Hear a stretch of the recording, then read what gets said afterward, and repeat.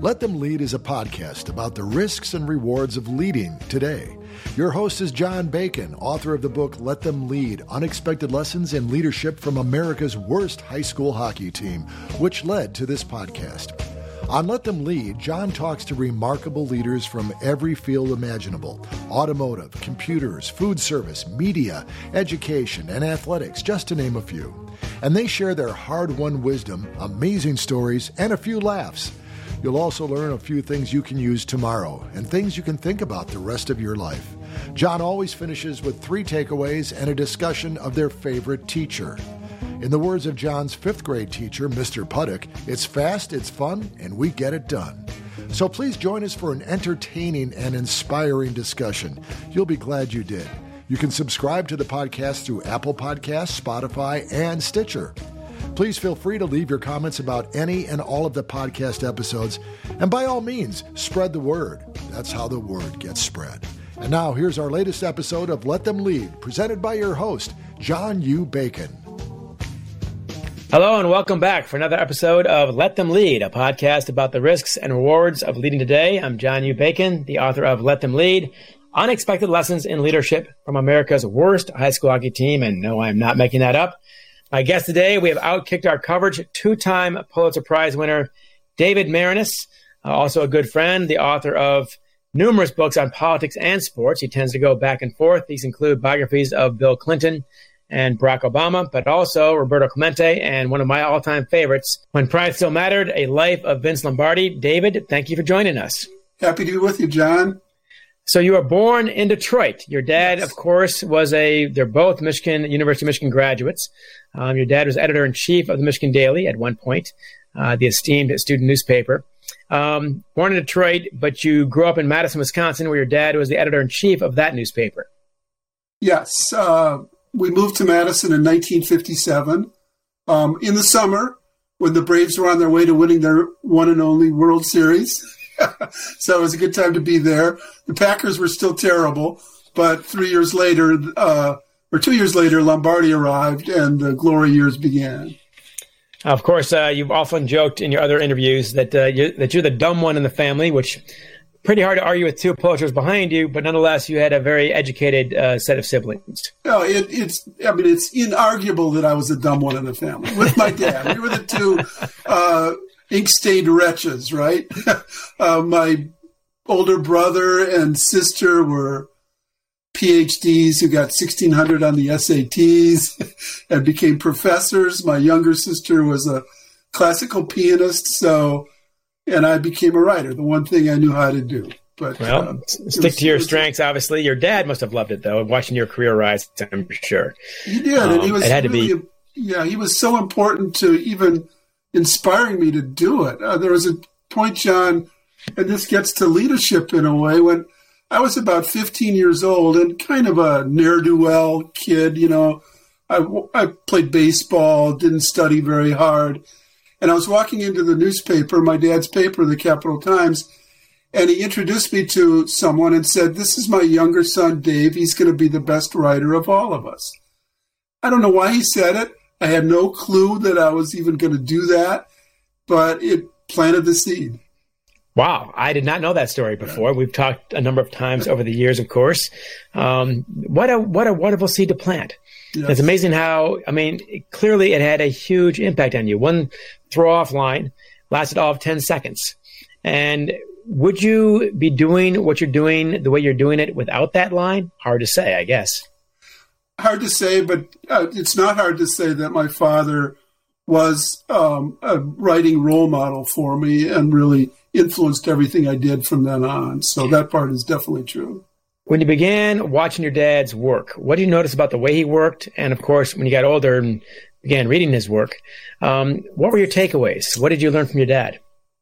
Well, watching him was quite an experience, but it wasn't something I took away from it. He was an old hunt and peck typist, right? Banging away really loudly.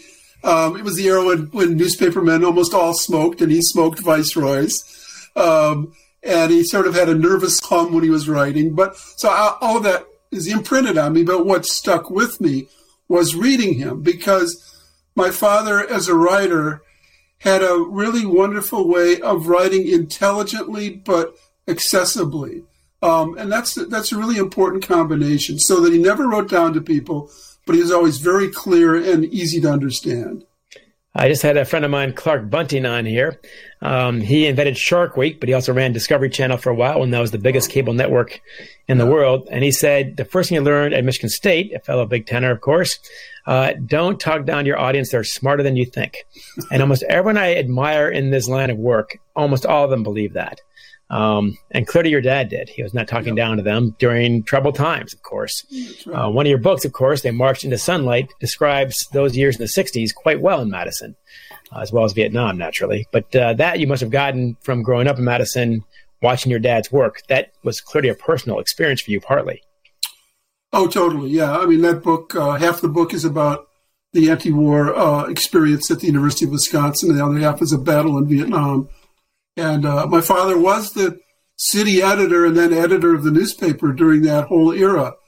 His advice to me was, Dave, you can do whatever you want, but I don't want to see your picture on the front page.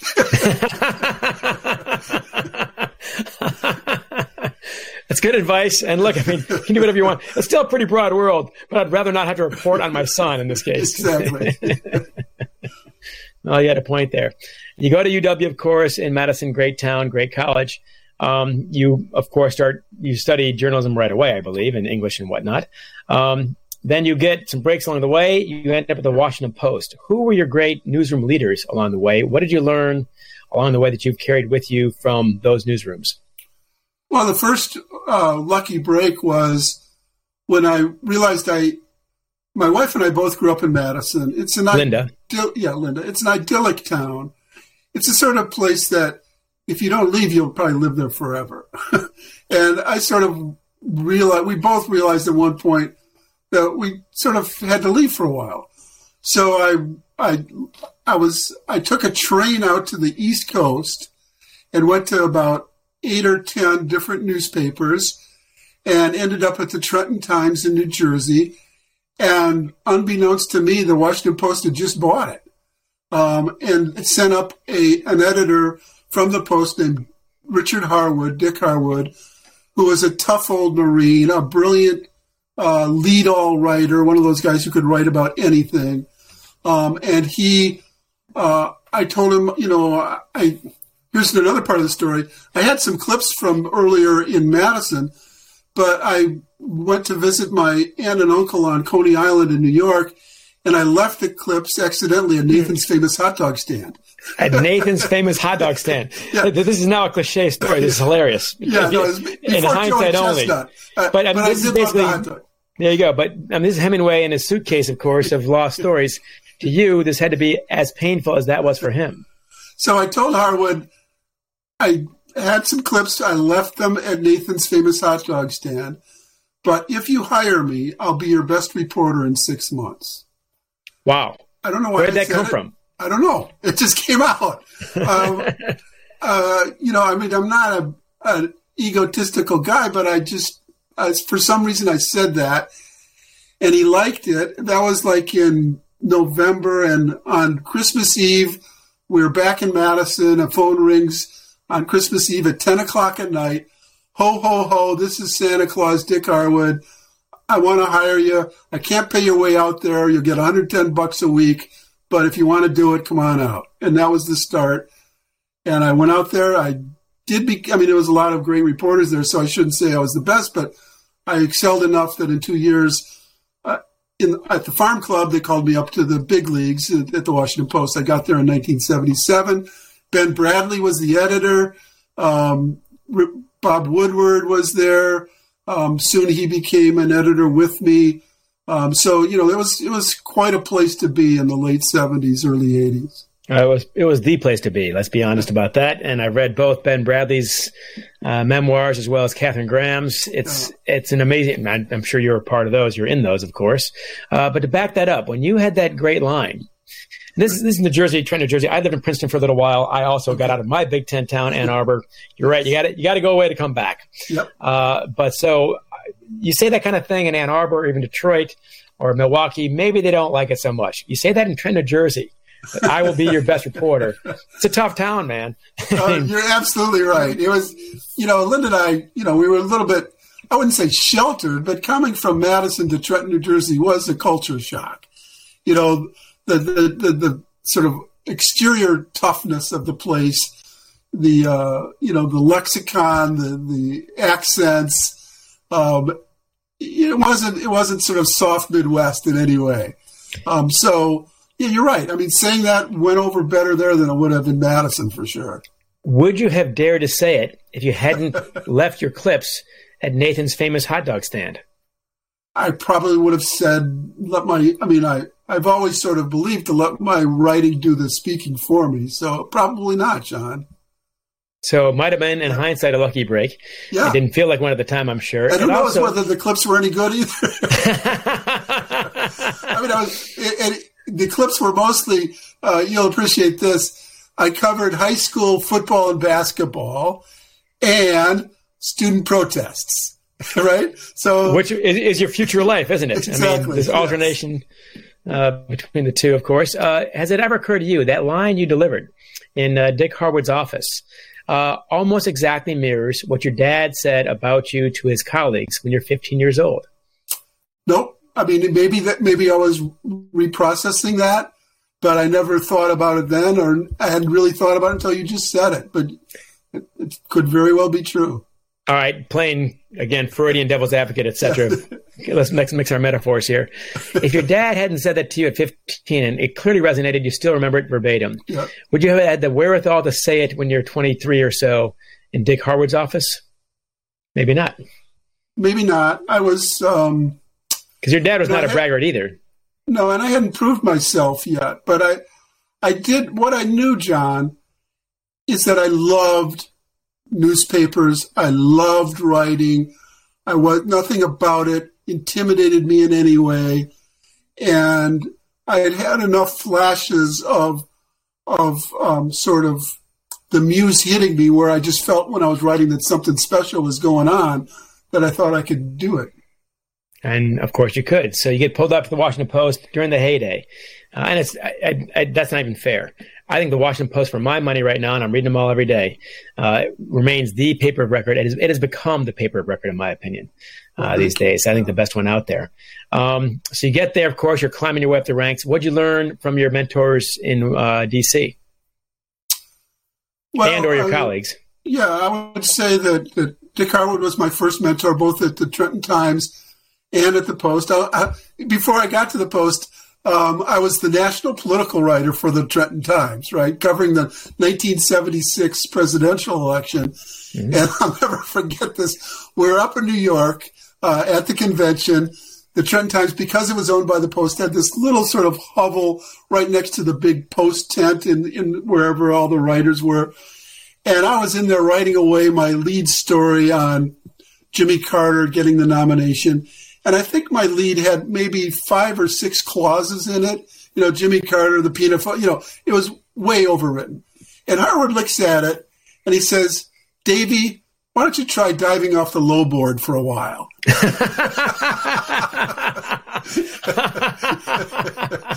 So he was blunt, but I mean, and that's a good editor. I mean, he taught me how to write, with my dad, both of them, how to write clearly, straightforwardly, but with a flash as well. One of my great Detroit news editors, a publication you're familiar with, thanks to your great book, by the way, Once in a Great City, about Detroit. He said to me, and I quote, "Too much foreplay, not enough F." Yeah, and you can do the math from there, of course. So, yeah, I got the point. In other words, you're taking too long to get your clothes off in this one. So 5 paragraphs is too long to clear your throat. And then at the Post,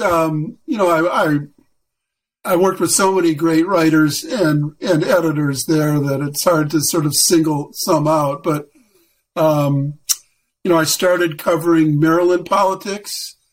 And my first sort of lucky break was there was a governor's race in 1978. And I figured out that the candidate who was in 4th place was going to win. Wow. His name was Harry Hughes. And and he was sort of disparaged by another candidate as a lost ball in tall grass.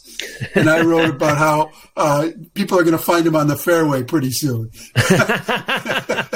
There's your sports metaphor, golf. And he was. And so that sort of started and I covered the Maryland legislature, one unforgettable day, which as a journalist you'll totally appreciate.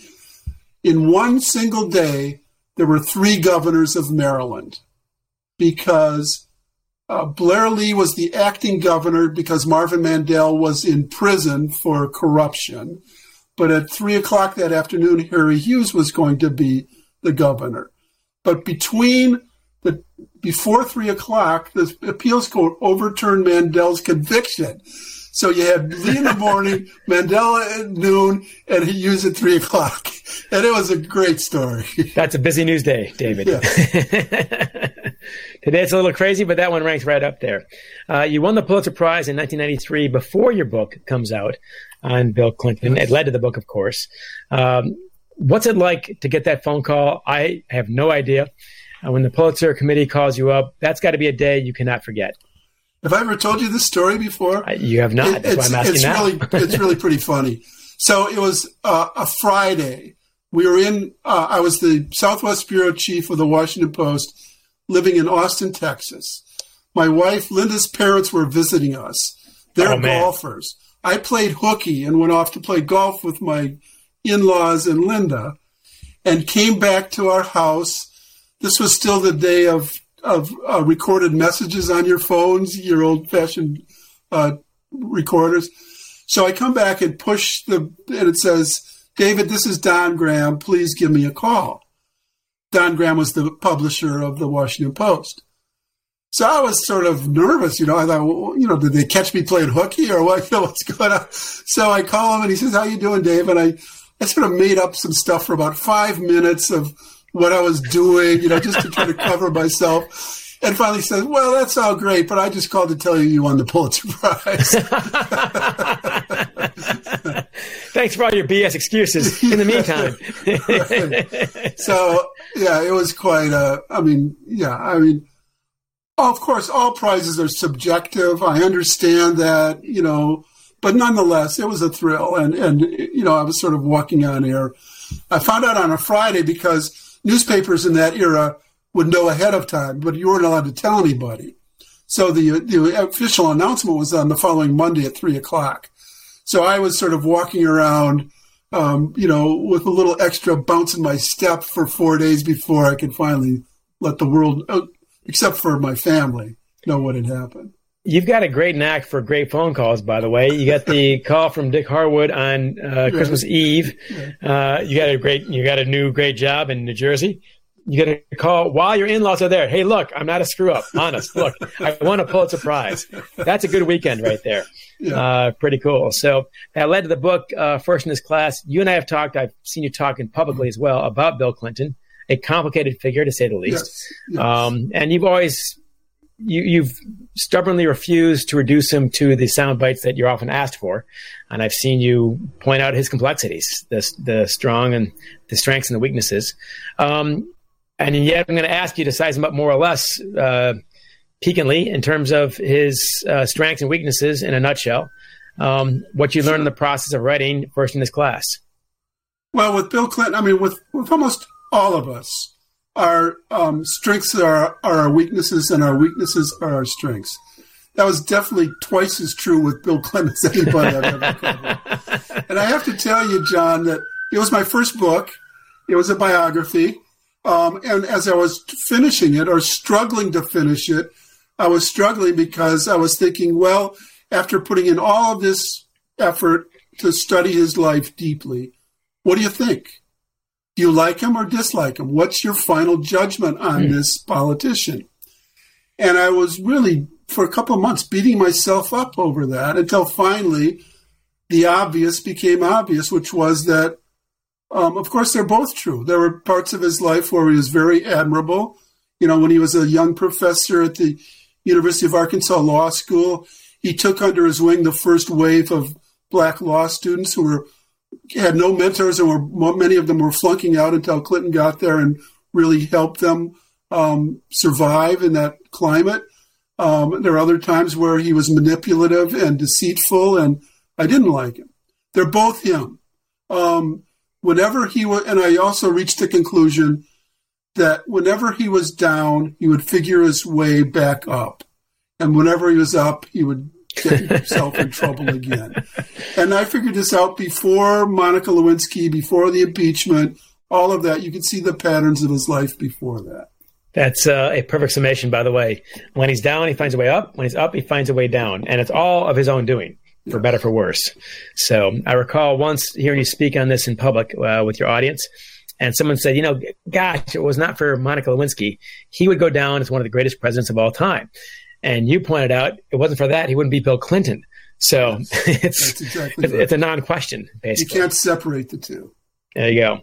I'm going to jump ahead here to, they're all great biographies, and I love Clemente also. That was especially good, I thought. But When Pride Still Mattered, why am I showing this on a podcast? I don't know. You've seen it before, and my audience is audio only. So there's a brilliant media guy for you right there. Yeah, hope the audience appreciates cool. that. Right. But anyway, When Pride Still Mattered, interesting title, of course, which has a story behind it. A Life of Vince Lombardi by David Maraniss. Lombardi also is a lot more complicated than people give him credit for. Yes. And I think you did a wonderful job of restoring him to his full humanity, all his complexity as well. Right down to the one quote he's too often remembered for, which even he regretted. It was taken out of context, I think. We'll dive into that. Winning is not everything. It's the only thing. And you've got a story behind that, as well as other stories that make him out to be a much more admirable, I think, leader than he's largely given credit for. Well, he was definitely obsessed with winning. And in professional sports, you have to win or you don't have a job, basically. Right, you better be.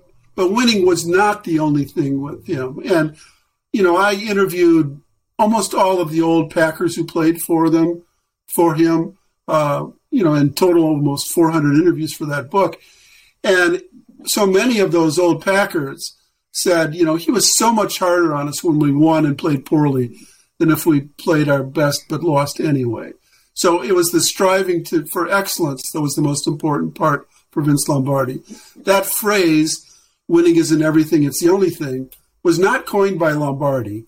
And I had a lot of fun sort of tracing it to its derivation, which was a B movie called Trouble Along the Way, starring John Wayne and Donna Reed.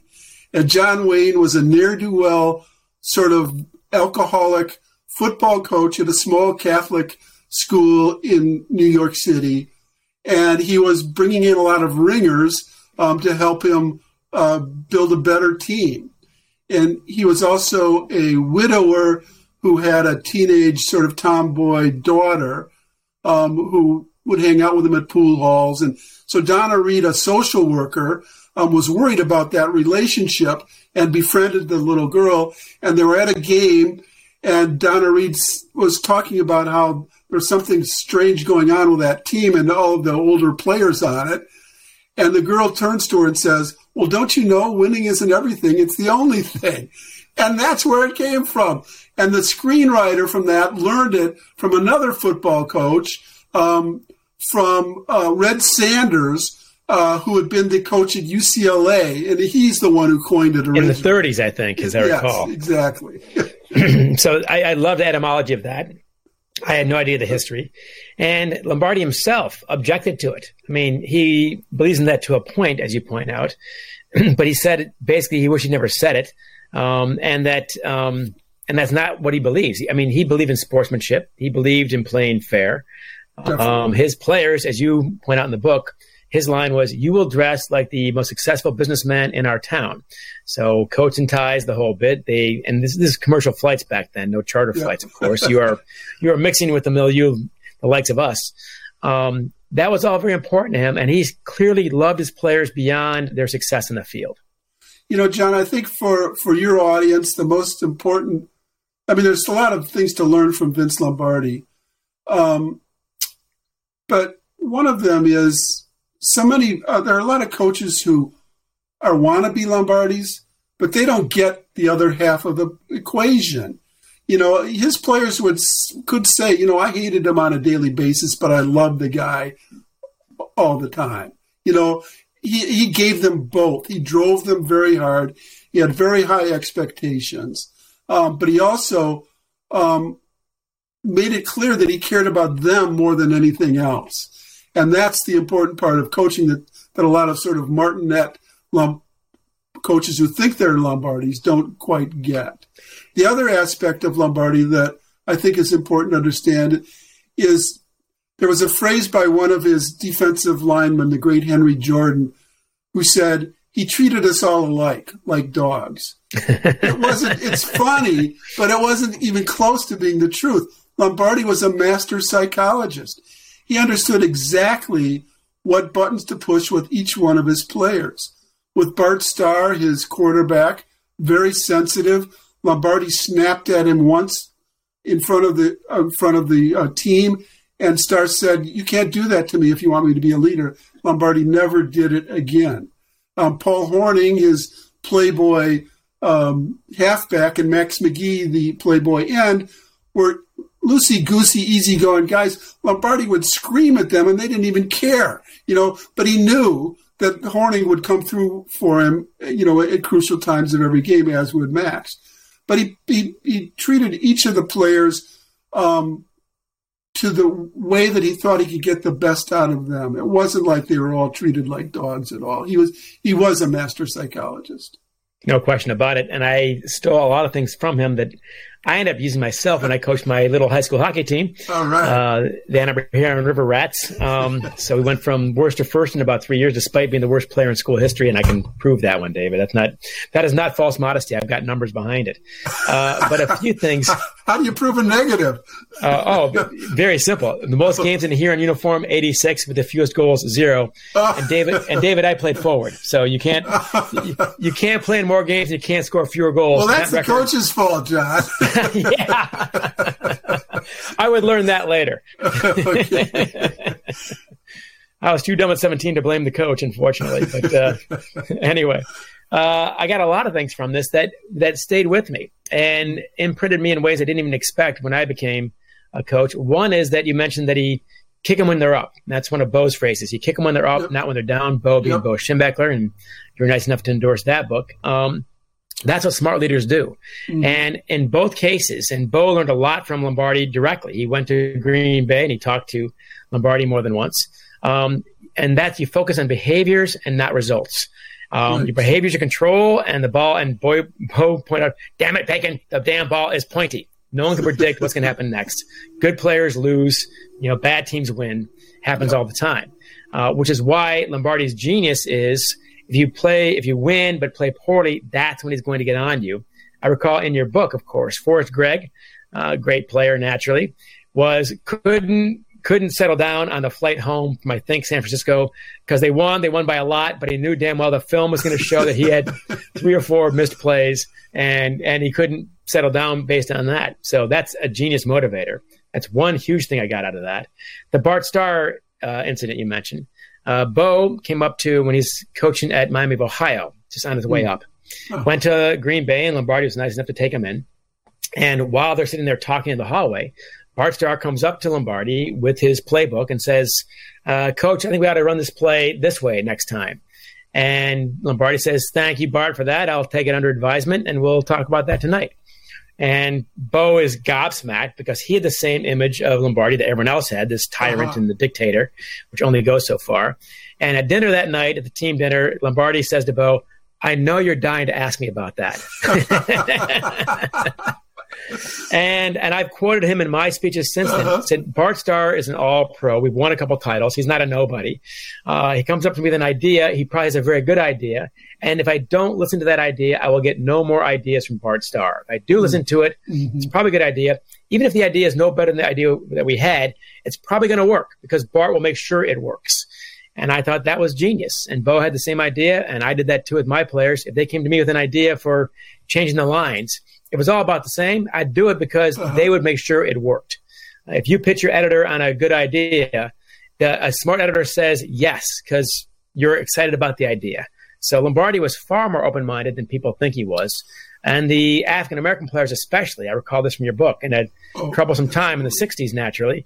They said he was the fairest man I ever played for. They said that was a lot. Willie Wood said that, Willie Davis, Dave Robinson, they all believed that. And, it wasn't just what he would say, but what he would do. When he arrived in Green Bay, one of the first things he did was go to the innumerable taverns in that town and said, if I hear you discriminating against any of my players, you're off limits for all of them, which was a key thing. He also understood that in Green Bay, the social aspects of life there were not conducive to African Americans. And so he let those guys go down to Milwaukee to get their hair cut and to get, more comfortable when they needed to. When they traveled in the South, he would put them up in the earliest days before the 1964 Accommodations Act. He'd put them up at places like Fort Benning or a military installation rather than have the black players have to go to a separate hotel. So it was his actions as much as his words. Lionel Aldridge, one of his players, married a white woman. And there was a lot of hostility about that in that era. So many of these things are hard to believe today. But in any case, Lombardi stood up for him completely when there was a lot of pressure against Lionel for doing that. So, in every possible way, Lombardi was a man of equality. And there's one other aspect, John, that I'm sure you were going to ask me about, which is even more sort of progressive, which had to do with sexuality. Lombardi had a brother who was gay. And, even today, the NFL sports in general is pretty far behind the country in terms of dealing with those issues. Lombardi was ahead of his time.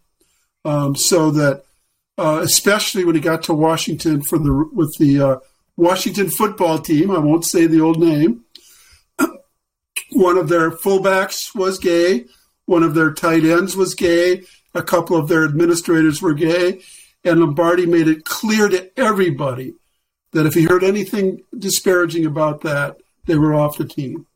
So he was very strong on all of those types of things. And I have to say, too, you can certainly cite self-interest to some degree with African Americans and so on, but so what? He's still way ahead of his time, especially in Green Bay in the 1960s, and he got there in late 50s, early 60s. And the players never forgot it, of course. And then Washington, he is way ahead of his time. And that's not the only measure, of course, but he put their humanity first. And I recall one bit of advice I got from you years ago, and that is you can always be sympathetic to your subjects and when we write about them. In other words, try to find their full humanity. And that's even with people we don't like that we write about.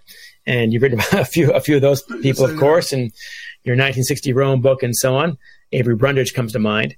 But that's what Lombardi did in a true sense. He found their humanity and he focused on that. And that's where he made his connection, not on the superficial level, but heart to heart. Yep, that's absolutely right. So other things we can add, I know your time is tight. From Clemente, of course, that's a fantastic book. Your latest book is A Path Lit by Lightning, about Jim Thorpe, of course. Lovely book, won a ton of awards and selling like crazy, and what great reviews you've gotten as well. These tend to be passions of yours that you carry around for a while, and I recall you saying somewhere that you have to be obsessed before you dive into a book. And that obsession pays off, I think. So kernels from Clemente or your Barack Obama book or Jim Thorpe? Well, something interesting happened just a couple of weeks ago, John, in terms of Clemente. I got a email from a Facebook friend that I don't even know. Or I should say I know him via Facebook, right? And he said, David, we're having this little event in Northern Virginia next week, and we'd love for you to come. And so I went there, and it included the Coast Guard officer who was on duty the night of Clemente's plane crash, who's now in Puerto Rico. In Puerto Rico, who I couldn't find when I was doing the book. I mean, I got everything I needed, but I didn't find this guy because his name was never mentioned. 90 years old, he was there. the biggest Clemente memorabilia collector in the country was there, and a woman who I write about in the book, who as a young teenager in Philadelphia was befriended by Clemente, and then would see him all the time, and was invited down to San Juan, and was literally arriving there the night of Clemente's death. She was hosting this event. So, and all of them sort of were bonded by my book. And so, that's one of the wonderful things about what we do, is that you can connect other people in ways that hadn't been connected before. So that was pretty interesting with Clemente. What a wonderful story, by the way. She was basically a surrogate daughter, essentially, to the family. Yeah, exactly. I think she's about 10 or 12 when they first met. Yeah, and she described how over these decades, until Vera died a few years ago. Vera being his wife. Yeah, whenever Clemente's widow came to the U.S., she would stay with Carol, this woman. So, just amazing stuff. Great stuff there. Of course, I love it. I would say probably the most meaningful part of the Jim Thorpe process for me is the way that the Native American community has adopted the book. I've spoken at the Oneida Reservation in Wisconsin. I've spoken on panel. I've had moderators who are Native American activists around the country, including the head of the Museum of American Indians in in D.C., and they've all sort of thanked me for writing this book. So that's been meaningful as well. In all your work, though, one of the big themes runs throughout, and that is restoring their full humanity. It's so easy, after years especially, these people tend to become two-dimensional caricatures of themselves, and trying to bring them fully back to life is really one of your main, I think, maybe perhaps the main thing that you do. It's wonderful. He's complicated. Yeah, all the characters I've written about in various ways are complicated figures. Thorpe certainly was, a brilliant athlete. Arguably, I've had a couple of debates online and in person with Jeff, the author of the Bo Jackson book, Perlman, and over who's the best athlete of all time, Bo Jackson or Jim Thorpe. You can put Jim Brown in there too, and a few others, right? But in any case, I win the debate every time. And you should, by the way. And I know Jeff, we follow each other on Twitter and so on. I certainly admire his work over the years, but you are correct. I'm sorry. So, it's not just, of course, football and baseball. It's also the Olympics, the decathlon, which in itself should end the debate, I think. So anyway. Good stuff. The final question I love asking my guests, by the way, is who was your favorite teacher? My favorite teacher, I had two, and they were both history teachers. One was in high school, Miss Kohler, who just, I didn't even know what her politics were, and that didn't matter. She just loved history, and she infused that, making history come alive again to me. And so she was the first one. And because I was terrible in math, I particularly appreciate the fact that I could do okay at history. The second was at the University of Wisconsin, a great intellectual historian, German refugee named George Mossy, for whom the Humanities Building in Wisconsin is named. His lectures were spellbinding. His understanding of nationalism and its dangers, based on his own experience, resonated in the 60s, resonates today in so many ways. And so he was also a major influence. He, of course, if he's a German refugee, he already lived it. So he's seen it firsthand. I've asked that question, by the way, from Vancouver to Sao Paulo in my speeches. I asked it by accident in 2005, and I'm so glad I did. Everybody in the world, David, can come up with that answer in about 3 seconds. In English, Portuguese, or Espanol, makes no difference. I already know the answer to the question, but I'll ask it anyway. I'm guessing that Ms. Kohler and Professor Mossy were not easy. Am I correct? Certainly not. But No, they were very tough teachers. But I was, as I said, I loved history, so I did okay. But they were passionate about it. They're passionate about you, I'm sure. They'll talk to you after class. The great teachers, it always boils down to, I've seen no commonalities, David, amongst the subject, the grade. I've heard kindergarten through graduate school, race, gender, etc., ethnicity. None of that seems to figure in at all, of course. But they always have two things in common. They care for me so much, they expected more. That happens every time. So that describes Lombardi, describes Branch Rickey to some degree, I would say, who brought up Jackie Robinson, of course, but also Roberto Clemente. Great stuff. Any final thoughts here on the topic of leadership? Big one. Oh, yeah, the topic of leadership. Everybody should read your book. How's that? I almost spit up my tea on that one, David. Thank you. Yes. Yes, David's right.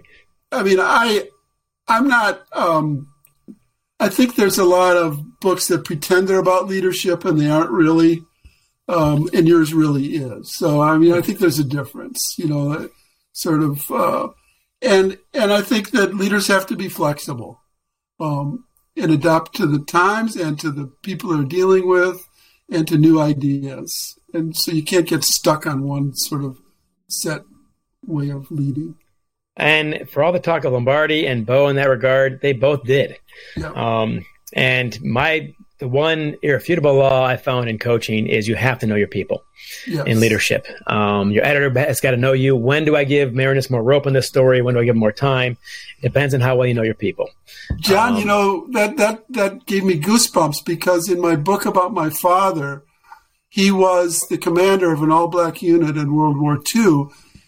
And the chapter of one of my books is taken from a letter he wrote to my mother that says, know your people. I've read that book. We've interviewed you for it at the National Writer Series in Traverse City. Yes. That was your dad at his absolute best. Yes. And he got some grief for that, just for the mere act of leading this unit, much as Lombardi got grief for defending his African-American players. Yeah. And he did it anyway. Your dad, I know, is a complicated guy also. But I will not forget seeing you at the Washtenaw Cemetery and how much where he's interred. And how much he clearly still meant to you all these years later. That's a moment I will not forget. Well, thank you for taking me out there. It was a snowy day, as I remember it. It was a snowy day, and I didn't mean to make the private public, of course, but no, I always forget these things are recorded, David. That's the damn problem. Right. How wonderful. But yes, know your people, and that is, if there's one takeaway here tonight, that's it. Yep. Whether you're Lombardi or Bill Clinton or Mr. Maraniss himself, of course, whose great first name was Ace. You may have 2 Pulitzer Prizes, but no one's ever called you Ace. No, that's true. So cannot thank you enough, David, so much for being on our podcast here. Really appreciate your time. John, I love talking with you. Thank you. Thank you. Best of Linda, of course. Okay. You got it. You've been listening to Let Them Lead, a podcast about the risks and rewards of leading today. Please tell your friends, leave a review, and subscribe to our podcast. I'm John U. Bacon, the author of Let Them Lead, Unexpected Lessons in Leadership from America's Worst High School Hockey Team. Thank you, and see you next time. You've been listening to Let Them Lead, a podcast about the risks and rewards of leading today, with your host, John U. Bacon, author of Let Them Lead, Unexpected Lessons in Leadership from America's Worst High School Hockey Team. We hope you enjoyed this episode, got a few laughs, and picked up some insights you can use tomorrow and think about for years. Please feel free to leave your comments about any and all of the podcast episodes, and by all means, spread the word. Please join us again for another fun, fast, and fulfilling serving of Let Them Lead.